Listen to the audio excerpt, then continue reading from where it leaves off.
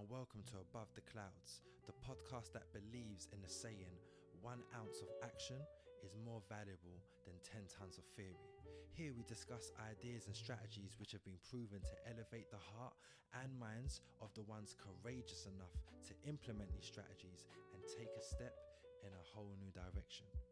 You are now listening to Cole Lewis, and I'm inviting you to fly with us in a whole new direction so we can arrive at a whole new destination. Get ready, because we are going above the clouds. Hello. Good morning, good afternoon, good evening, good night, wherever you are, whatever time frame you're in, whatever space you're in. Welcome to another episode of Above the Clouds. You are listening to your host, Cole Lewis, and it has been a long time, and I'm sorry for holding out for so long. It's funny when I make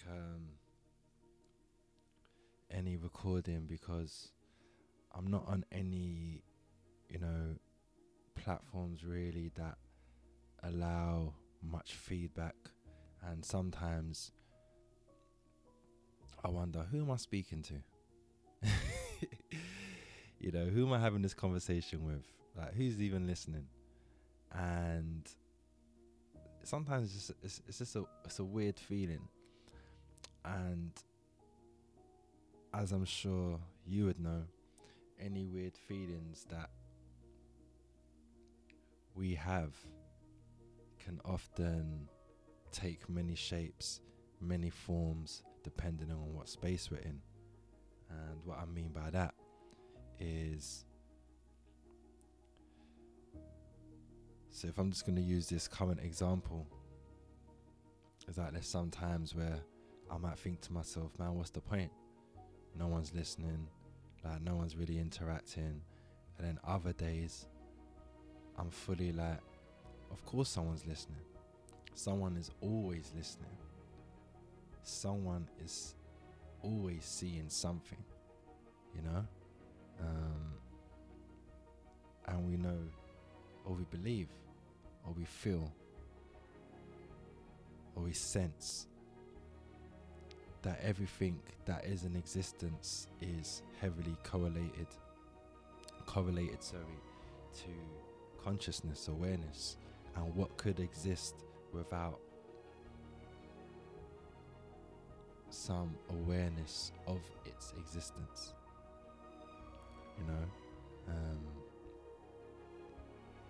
So even when you think of, I can't remember who said it. I don't know if was it Galileo or whoever it was. I think, therefore I am. It's like, do you equate thinking to being? Do you only exist just because you think you do? And anyone that's on that journey, on that path to, awakening, can sense that statement is not true, superficially true, maybe. I don't know if you can hear that. That's my mum in the background. But yeah. But what I will say anyway is, I hope all is well. Whoever is listening, I hope all is well.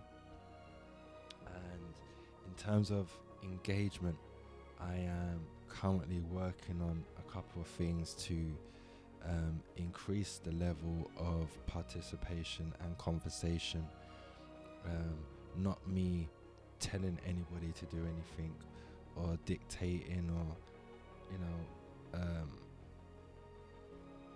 stepping forth as a teacher or a leader or a guru or anything like that. It's just an open forum that I want to create for discussion. I learn from people older than me and wiser than me, as well as people younger than me and wiser than me, and the journey of learning never stops. Sometimes I sit in a garden and look at a leaf and learn so much just from its stillness, but yet it's still growing, it's still alive.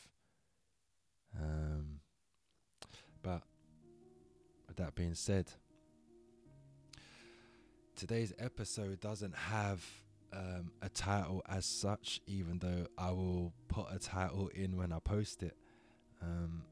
Truth be told, I've been thinking about recording for a long time, and obviously I'm only doing it now, and I haven't got any specific thing that I'm really gonna be focusing on, although I'm sure there will be certain topics that will probably get highlighted more than others.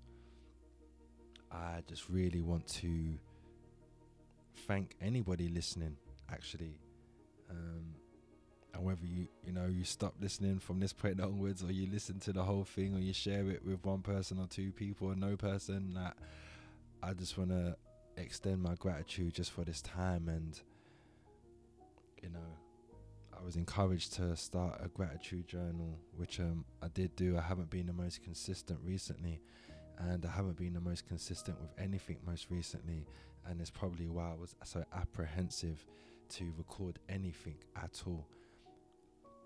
However, I don't think we should be condemning ourselves because we slip, because we find our shoelaces untied.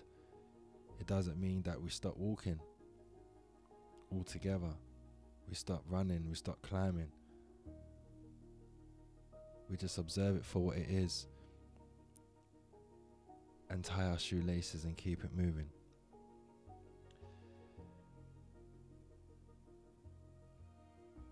There's been a lot that's been going on for everybody.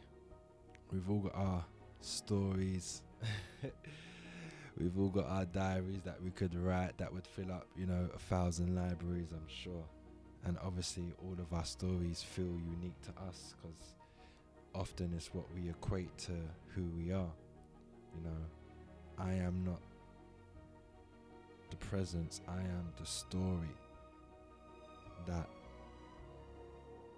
is pulled from pillow to post from moment to moment. I can't stay in a moment because life keeps on changing. Circumstances keep on changing. People keep on training as well, but changing. And obviously that's not really how it should be. I keep saying obviously, but it's not really that obvious when you're being pulled by it. It's obvious to me right now that when I get angry, I'm no longer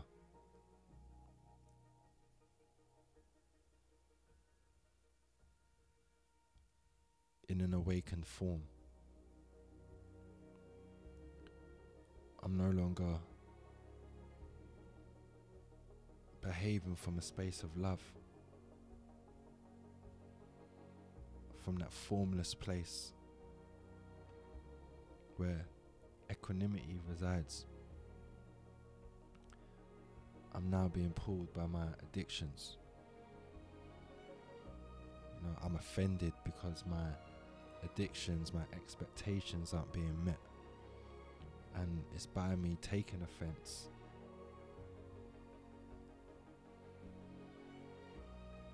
which is the point where I start to act from that space which got offended, instead of the space that observes and can see where the offense has taken place. And when I say taken place, I mean not externally taken place, I mean internally interpreted as if it has taken place, and emotionally responded as if it's taken place. And instead of me observing it as a passive observer and a witness that that's what's happening, I'm instead experiencing it as if that's what's happening to me. So I'm the one that's fully feeling offended. I'm the one that is entitled to react, entitled to speak my piece, entitled to become opinionated and aggressive and offensive and confrontational, because my rights were violated. My boundaries are violated. You know, you're offending this identity that I've been working so hard to create and protect and preserve from primary school. But it's beautiful when you can observe it happening and see it for what it is. And even if you do end up getting pulled from time to time, which is cool, you can often see sometimes when it's happening, and sometimes the pull is so strong, it's like you don't even, you almost feel powerless to prevent it from happening. It's like there's something way at the back of your mind that says, rah, it's happening again. But yet by that point, it's like you've almost passed your threshold where you've given over control to whatever you want to call it, you know, your demons, your addictions, your ego, your subconscious, your, you know what I mean, perpetual, repetitional tendencies, you know, the reactive mind, whatever you want to call it. Doesn't really matter, does it? You know, doesn't really matter. Whatever you want to call it, jinga janga, haba waba, skibbity dibbity, or water. If you drink it, it's probably going to do the same thing. If it's what we would call water, but we just give it a different name, it's going to hydrate you the same way, right? So that's that. Now this is a bit of a strange experience for me, actually, and one of the reasons it is because I knew that if I procrastinated so much where I'm overthinking, I'm trying to write down ideas and concepts and this and that and a fourth, I would never come to this microphone. I'd look at the microphone, I'd think about the microphone, but I would never bring myself to sharing anything, because I wouldn't feel like I'm worthy of sharing anything. I'm entitled to sharing anything. And where does that come from? You know? Where does that come from? So only you could answer that. Same way only I can answer that question. And then even though I could have a long list of answers, most of those answers derive from a place of fear. You know? A place of insecurity or jealousy. You know, which again just stems from fear.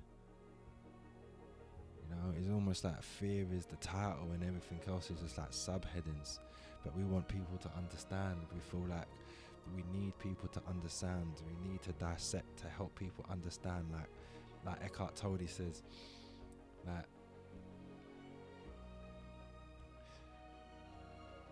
sometimes we feel like by people understanding, it adds something to us. You know what I mean? Like we just need someone to understand, but you don't understand me. You're not understanding what I'm saying. You're not understanding the situation. You know?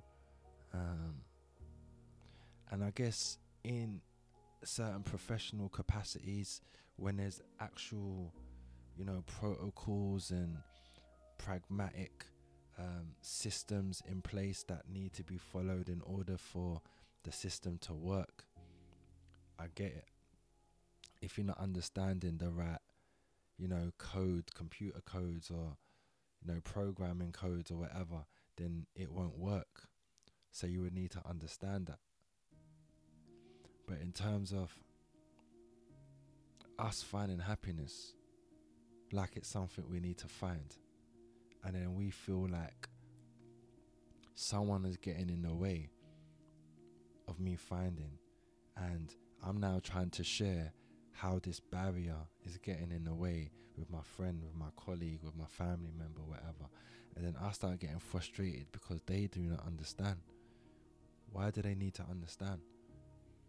A barrier that I've created is blocking me from realizing my true self, my true potential.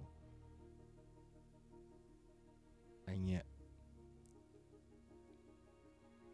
I've given something external to me power to dictate where I'm at within myself. And I want someone else to hear my excuses, my reasoning, my justification of why I've let go of that power. But I'm not going to say it like that. I'm going to say that someone's taking it. Someone's victimizing me. You know? So it's crazy, man. It's literally crazy. And this is someone speaking like, I've been losing my temper a lot recently. And I was doing, you know, a lot of meditation. Some practices I was learning from Eckhart Tolle and his wife. I was doing some breathing exercises from, you know, the Iceman, Wim Hof. Cold showers, which is amazing, by the way, which I would definitely recommend and talk about on another occasion.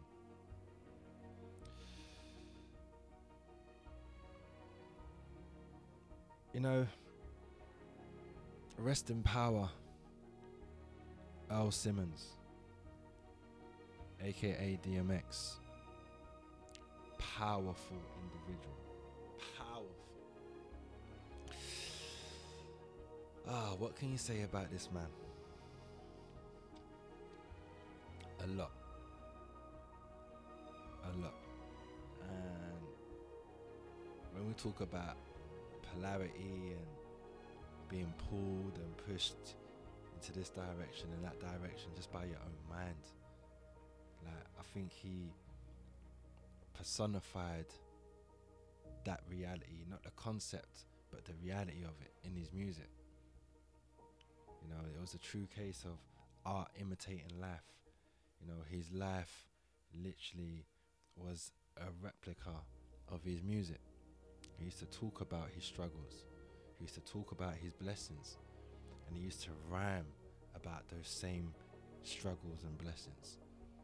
He used to communicate it in different ways, both artistically, through prayer, through just interviews and dialogue with people he's familiar with, and even people he was unfamiliar with. But I think when you're kind of in tuned to a certain part of you, which doesn't, I believe, doesn't diminish the battle that you still have inside. But once you come to a realization that there's even a battle inside, even when you just come into that realization, I think you start to sever the separateness that we often feel, you know, us against them. You know, you start to see a likeness in people that not necessarily just look like you, but just people. You know, like a connectedness. I want to say this actually. I want to quickly read something. It's light, you know, nothing too heavy. Nasruddin saw a man selling a beautifully made sword in the market. How can a piece of steel be worth 50 gold pieces, he asked. The auctioneer saw that he was no connoisseur of art and said, "This is a magical sword. In battle, it stretches itself by several feet and outreaches the enemy." Within minutes, the mullah was back with a pair of fire tongs. "Sell these," he told the auctioneer, "and note that the reserve price is 100 gold pieces." "I hardly think that you will get more than a few coppers for these," said the man. "Nonsense," said the mullah. "They may appear to be ordinary enough tongs, but when my wife throws them at me, even from 30 feet, they leap across the gap, invisibly extended." I have no idea why I read that, but I just found it humorous, and it just kind of shows you it's just all about people's perception of value, of purpose, and when we get into like debates and unhealthy debates, I'm more specifically talking about, and squabbling and arguing over foolishness, I think it would be a good thing to try and even just remember that, or whatever stories come into your head, or even real life stories or examples that come into your head. But that alone, like, you're placing value on something because you believe it's valuable, cool. And then other people might even find value in it, but guess what? The moment people's perception changes, the same people that found value in that sword, the moment they're not trying to cut nothing and they decide to stop using the sword, and instead they start using, I don't know, a pen. I'm not gonna fight. We're gonna articulate ourselves. Let's write down our differences, or what we believe to be the case, instead of battling it out. Then guess what? The sword has less value. It's no longer a tool that you would use in order to acquire your goal, so to speak. Now I'm looking for a pen. I see the sword and I'm like, whatever. Now I'm looking for a pen, and when I see the pen now, that's the thing that's now becoming valuable to me, because to me this is now a more beneficial tool, a more useful tool, a more purposeful and non-violent method of communicating.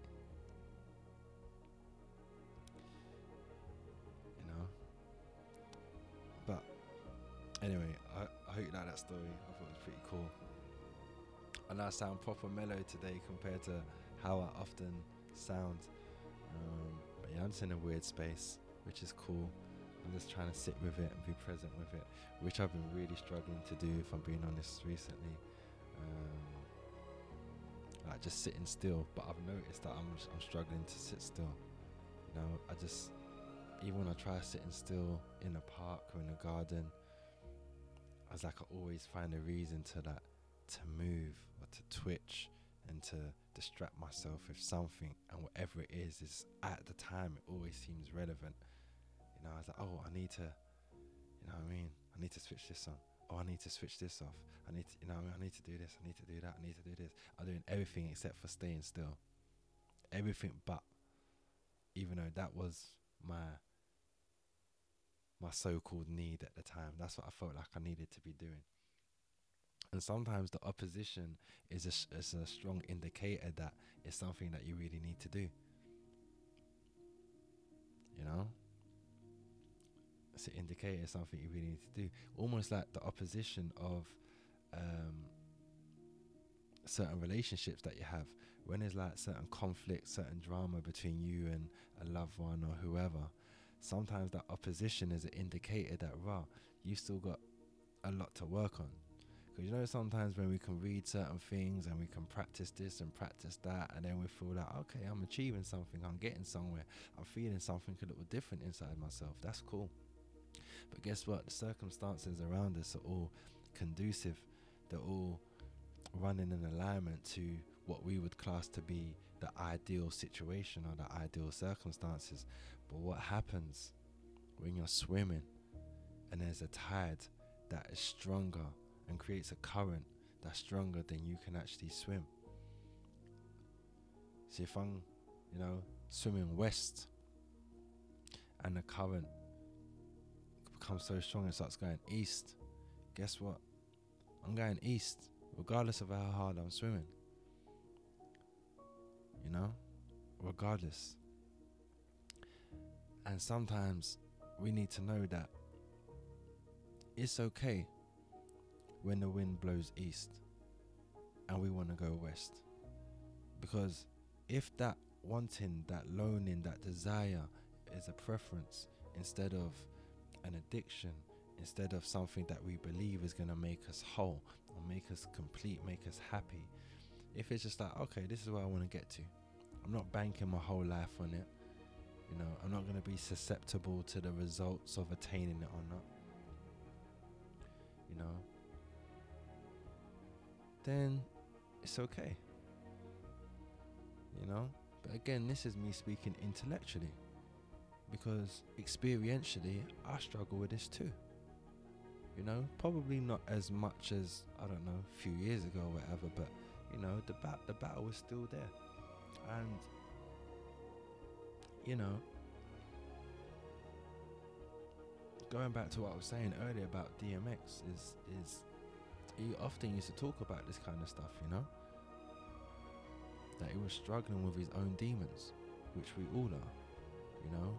And maybe he'll get a little bit more slack for it, just being a celebrity, you know what I mean, like, but that's just the way the social construct is, like, because a lot of your life is in the public eye, a lot of people are just like ignorant to the fact that this person is human just like anybody else, you know. But there's something about seeing someone on a screen that, I don't know, just gives us this, what do they call it, when you see somebody starstruck, you know, because you see them on the TV, and there's something about a television and seeing someone on there, and then when you see that same person in real life, it's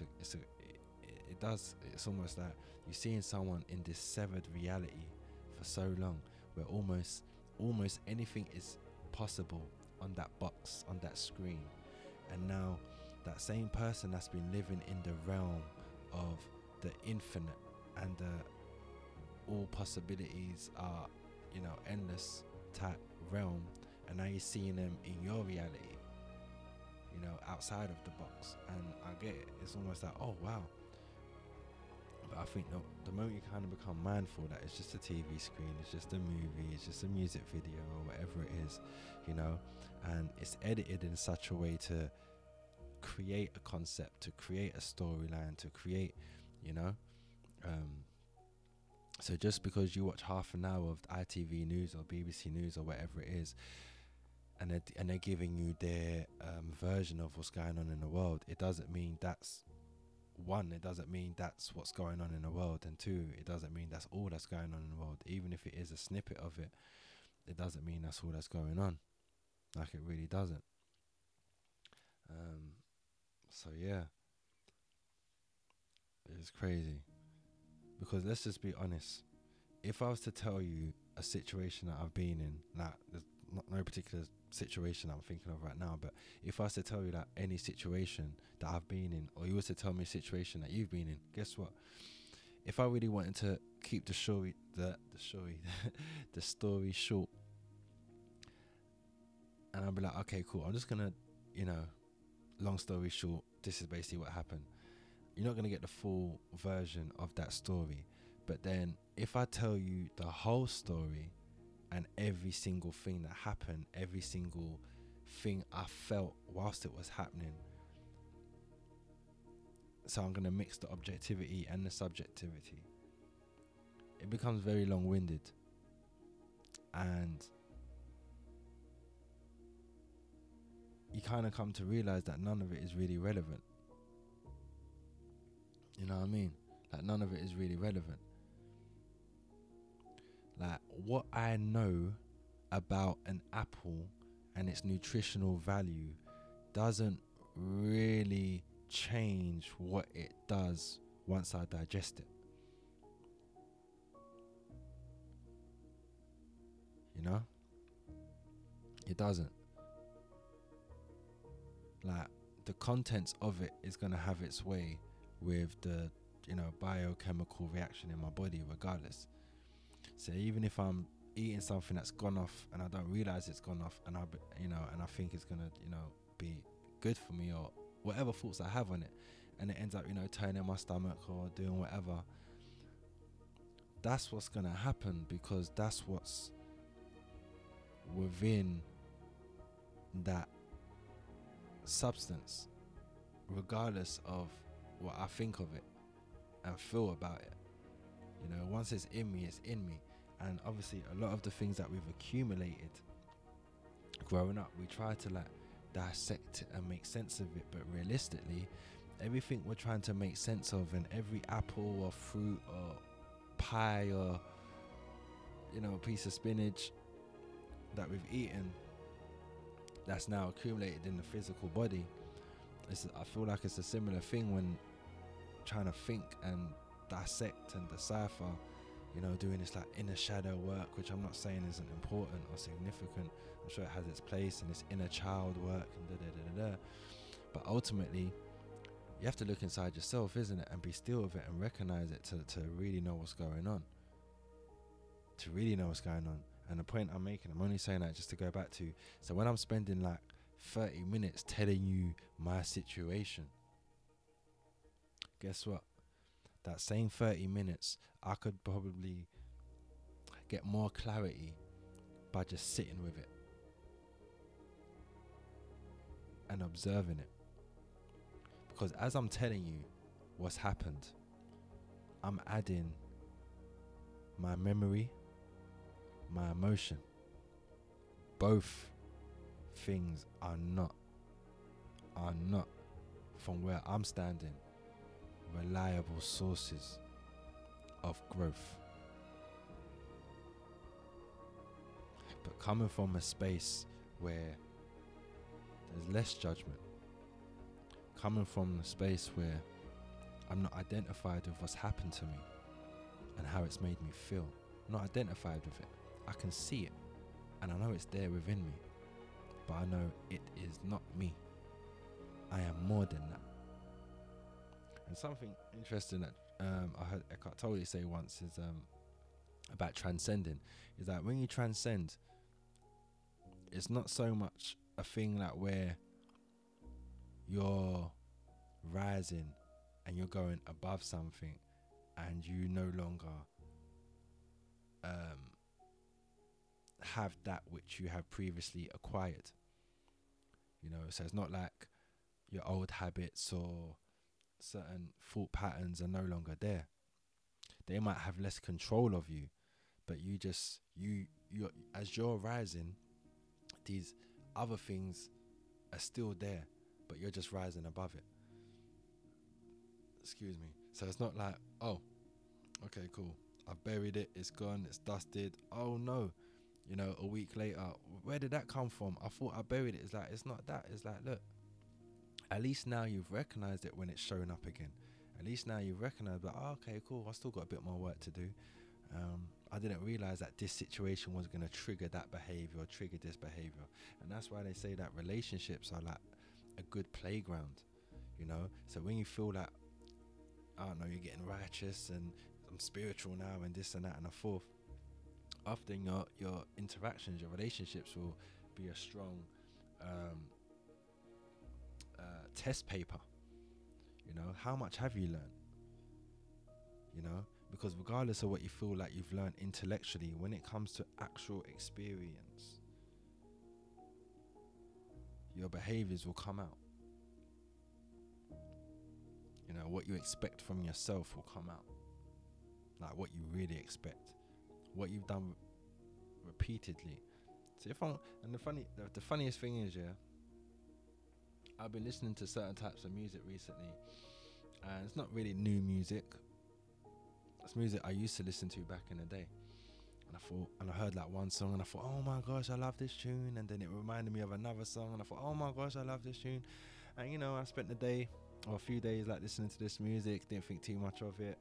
But then at the same time, I noticed I wasn't meditating. I wasn't, you know, listening to anything that was really like constructive or anything.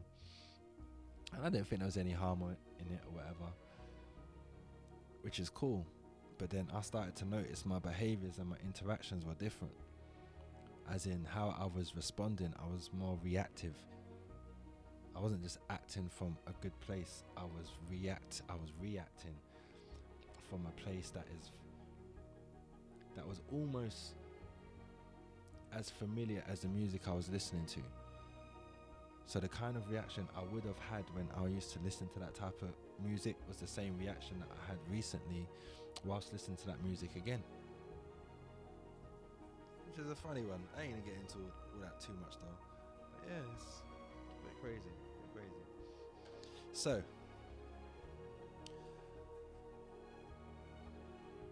what am I gonna say now?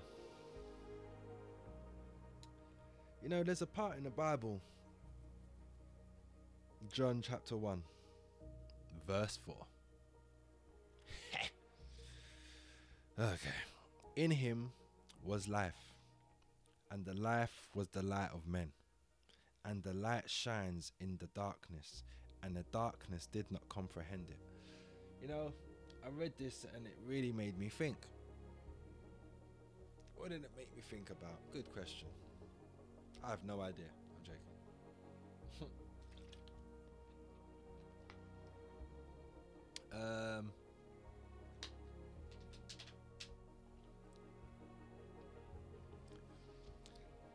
The life was the light of men,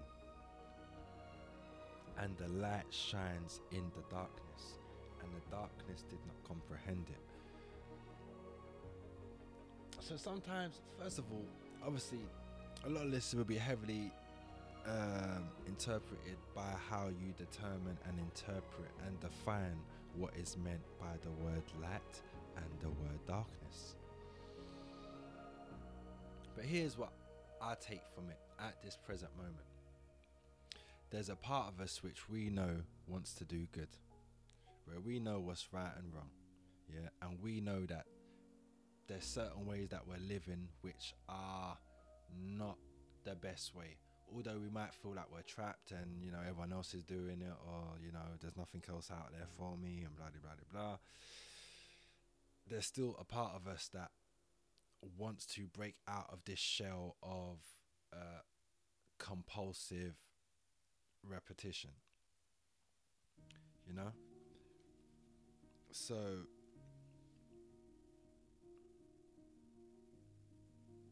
that compulsive part of us, I would call or equate to the darkness.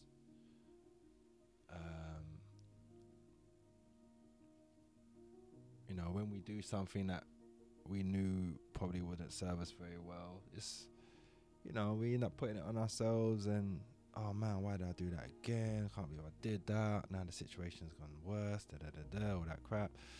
You know, it's just like a darker part of you, innit? You know, a darker part of me. And, you know, and when you start doing good, and then obviously quote unquote good, you feel like you're elevating yourself, your thoughts are more clear, you're more productive, you're more creative.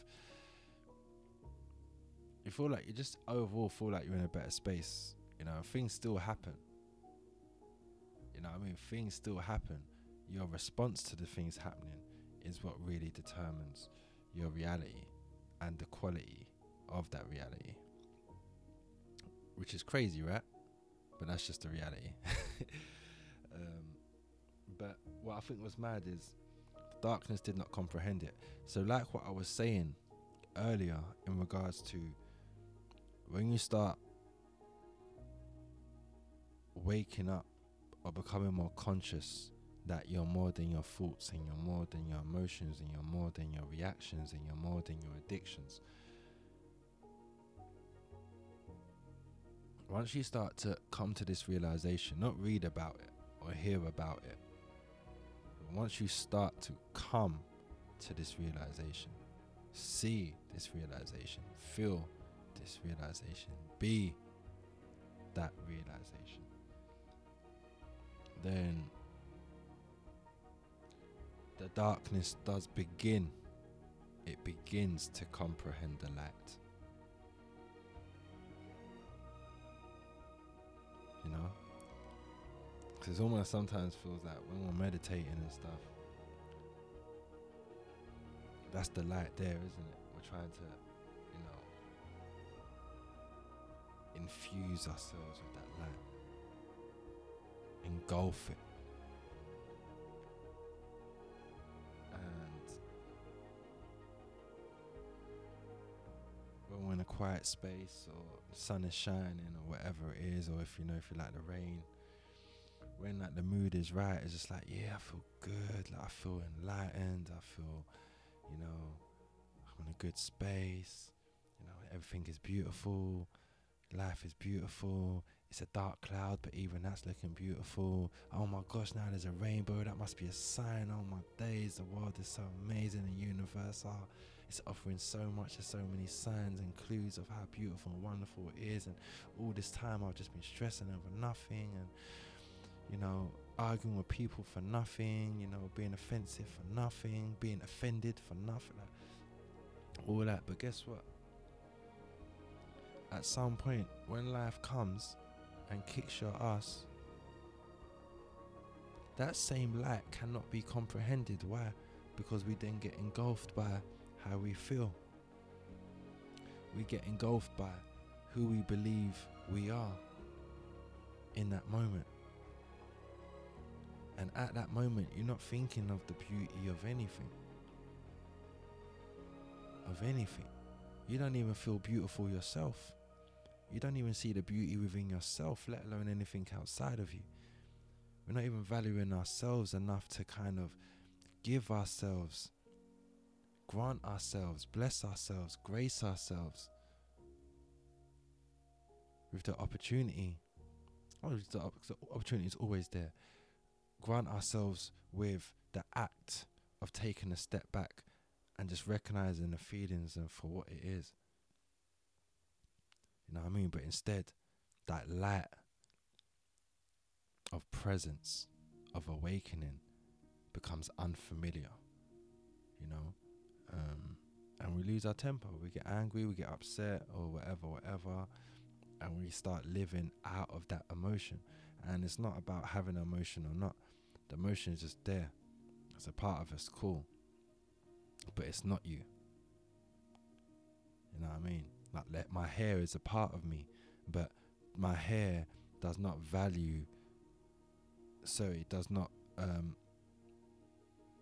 quantify my value.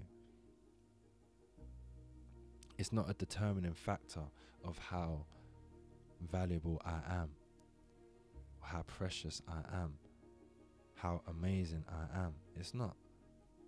But yet, it may feel like that.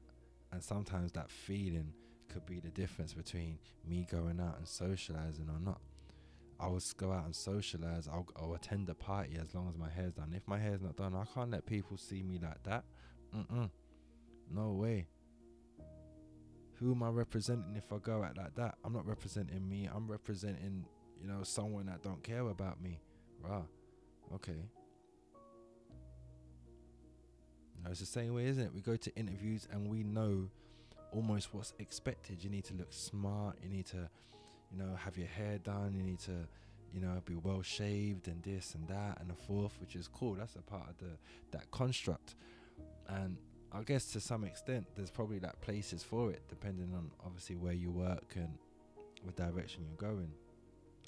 But I think personally, and this might change in time, but if you're doing it, but you're doing it consciously, so you know it's not you, you're not identified with it, you know, almost like, do you remember that film, I can't remember what it's called, Pursuit of Happiness with Will Smith, when he turned up to the interview? Obviously I know it wasn't his intention to, as in it wasn't that his plan, even though he did it.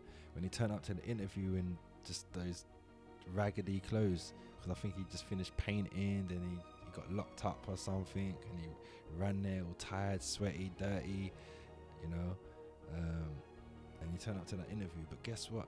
He still came with his most authentic self. And I'm sure inside he probably felt embarrassed, and he knew he wasn't looking the part, and especially it was like a proper like corporate, you know, setting environment. Like everyone is looking fresh and clean and smart, you know, taking pride in their appearance. And here's this guy, you know what I mean, just looking like a scruff. He didn't even have a shape up like like nothing, you know what I mean? Nothing about him said, I really want this job. On a physical level. But guess what?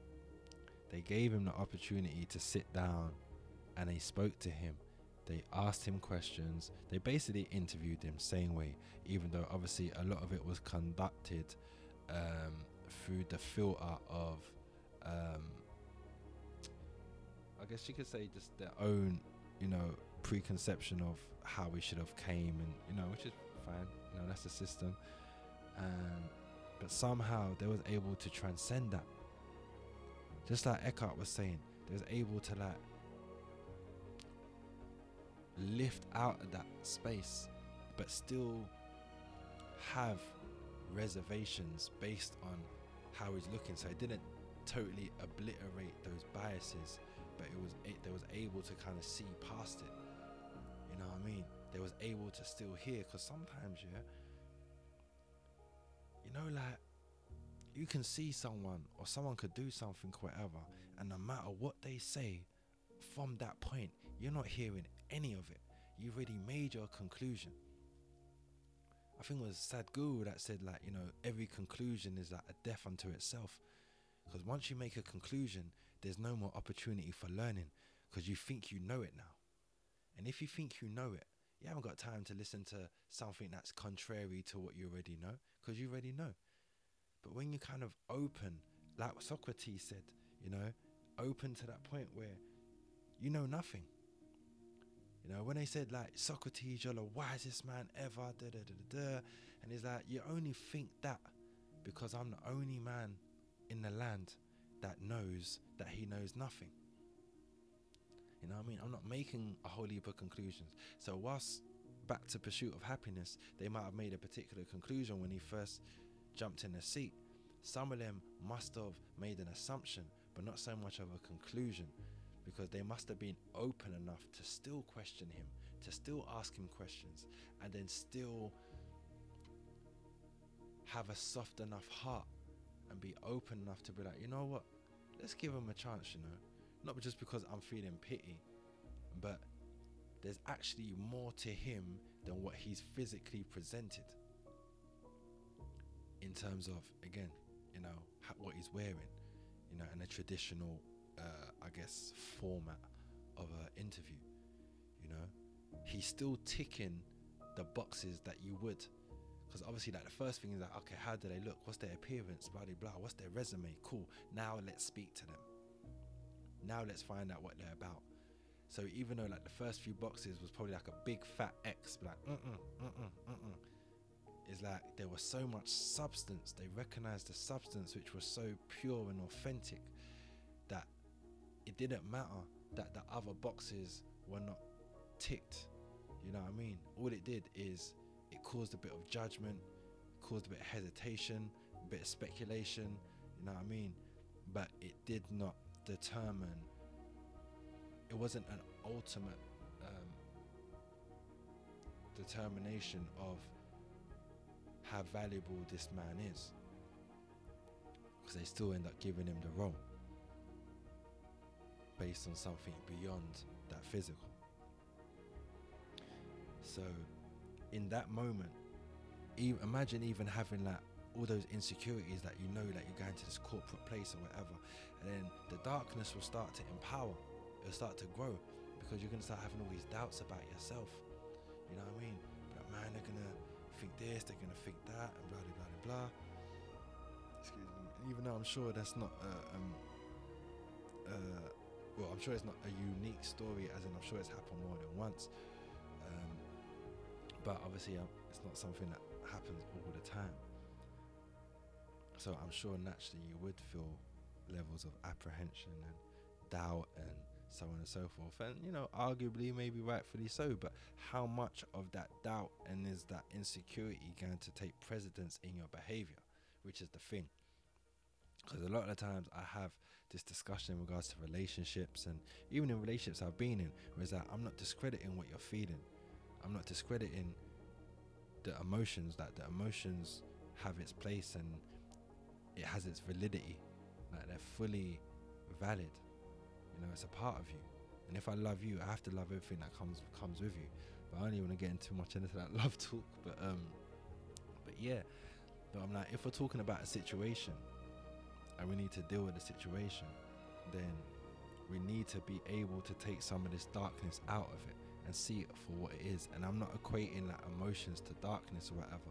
What I'm saying is, if we're seeing situations through the lens of the emotion, and it's the same emotion that's had us attached to the results of this situation, and my happiness is apparently determined and being dictated by this situation, so now I'm emotionally invested. Guess what? If I'm gonna make my case based on these same invested emotions, it's just gonna be a never-ending spiral, because I'm pushed and pulled by circumstances,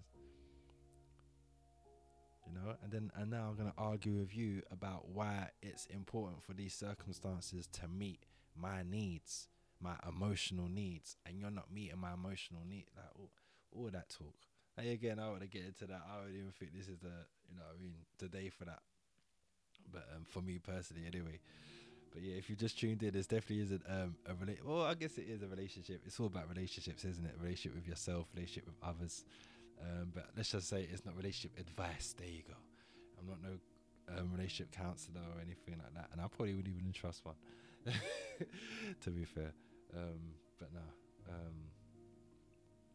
Yeah, so the relationship between the light and the darkness is crazy, and where it says in John that the darkness did not comprehend the light, it's something like, it sounds all metaphorical, but it's reasonable, isn't it, as well, if we equate the darkness to just the heightened emotion when you lose your sense of self and you identifying yourself with your situations, with how you're feeling and so on and so forth.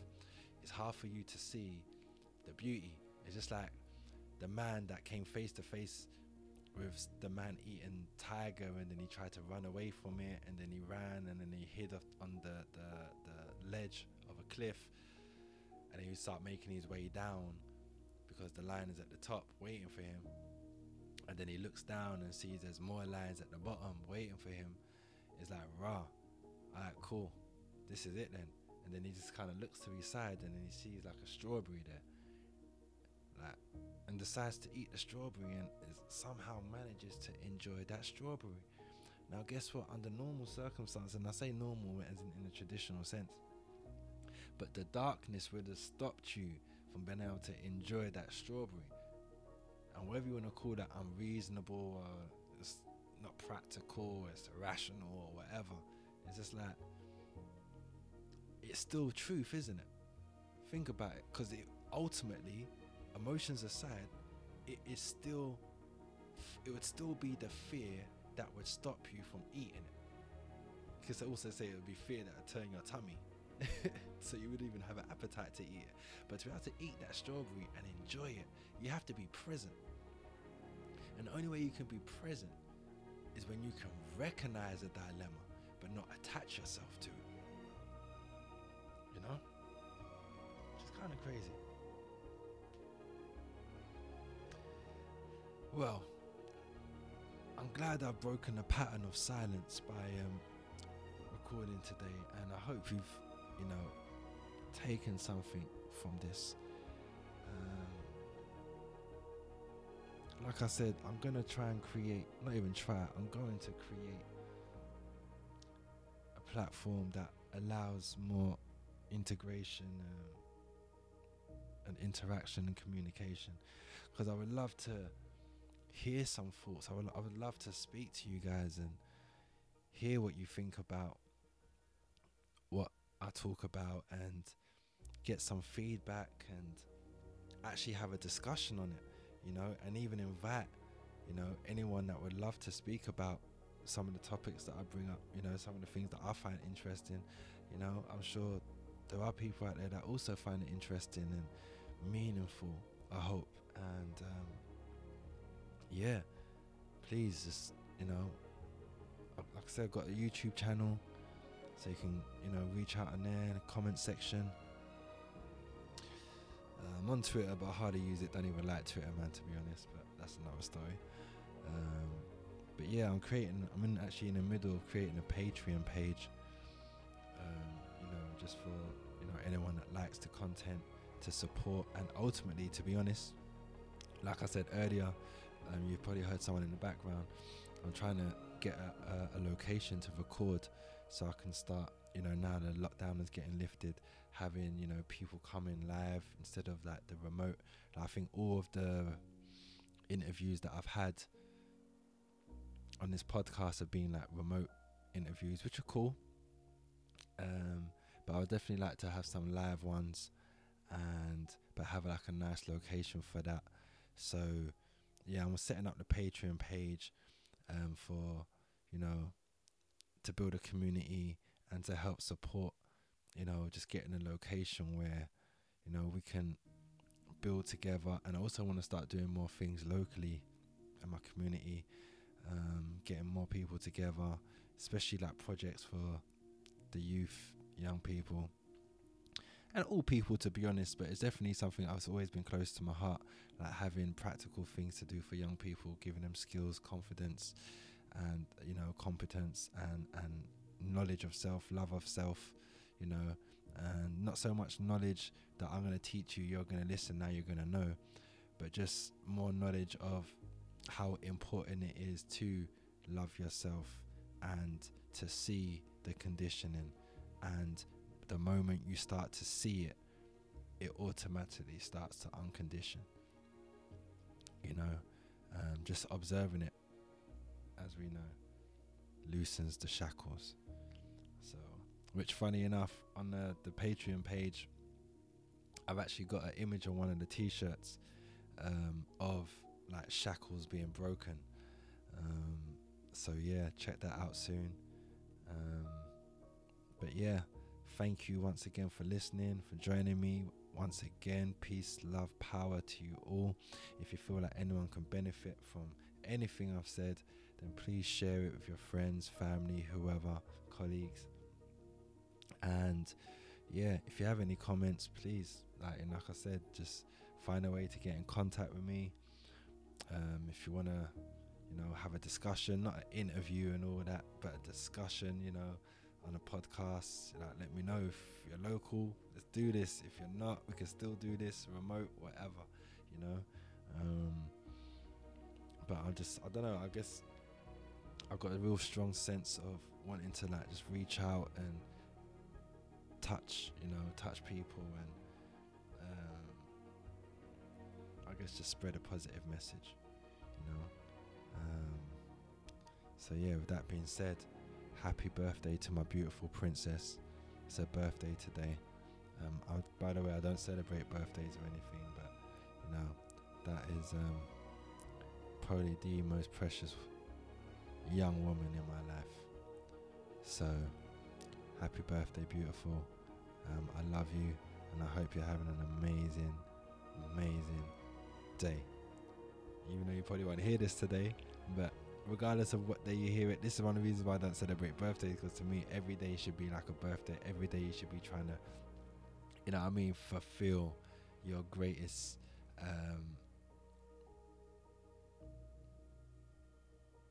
sense of self, ultimately. I shouldn't be miserable 364 days. Oh no, it's my birthday today and I can't be miserable. I need to party, I need to enjoy myself, I need to reach out to people, I need to let people know it's like it's my special day, and like celebrate. I think every day we're waking up should be a celebration. I get it, you can't go all out every day, but at the same time, even that to me is a social construct, because why not? Why can't you go all out every day and still work and love your job and love the people you're working with, and just love the environment and love the tools that you have to use to fulfill your job, and all these type of things. It just seems like there's just so many flipping restrictions, and I think half of them that's already in the world is like they're already there. So it's like it just takes too much energy to hate. I think that's the point I'm getting to. It takes too much energy to hate and dislike and form like just opinions that just don't serve us. It takes a lot of energy. Critical thinking, beautiful, absolutely 100%. Innovation, absolutely 100%. But I think when you spend too much time complaining and moaning, then it just takes away. What do they say? Like the 60 seconds that you're moaning for, that's a whole minute that you're not being happy. They're not going to happen simultaneously, and it's like making a choice. And sometimes we feel like we don't have a choice, and I think the moment you start to get some of that power back is the moment you do have a choice. The moment you realize you do have a choice. I will say it again. You do have a choice. It's about exercising that choice throughout the day, every day, and not just on your birthday, not just on Thanksgiving, not just on Christmas, not just on Easter, not just on bank holidays, you know what I mean? Not just on the weekend. I'm not just alive on Saturday and Sunday and Friday night. You know what I mean? When there's life, there's hope, man, and let's just enjoy, especially right now, like everything that's going on. You know what I mean? It's hard to smile and keep smiling, but it's hard, but so's the journey when I'm carrying too many bags from the supermarket home. It's hard. It's not so hard that I'm going to start dropping the bags. I think, you know what, F it. I've got 4 bags here. I need to let one go. I'm just going to leave it here on the street. Like, it's not going to happen, is it? But for some reason, we seem to be a bit more attentive. I don't say for some reason. We kind of probably know what the reason is or whatever, or the reasons, whatever, you know. But, you know, we just need to, I guess, awaken to the fact that what's inside needs just as much attention, if not more, than what's going on outside that we're placing so much value on. You know what I mean? That's the way we break ourselves free. That's the way we conjure up the strength to break those so-called solid shackles. It's to realize that you're already free. And it's the realization that breaks it, in my opinion. And that's just from my little experience. But anyway, you've been listening to Cole Lewis, and this is another episode of Above the Clouds. Stay strong, stay blessed, stay woke. God bless. Peace.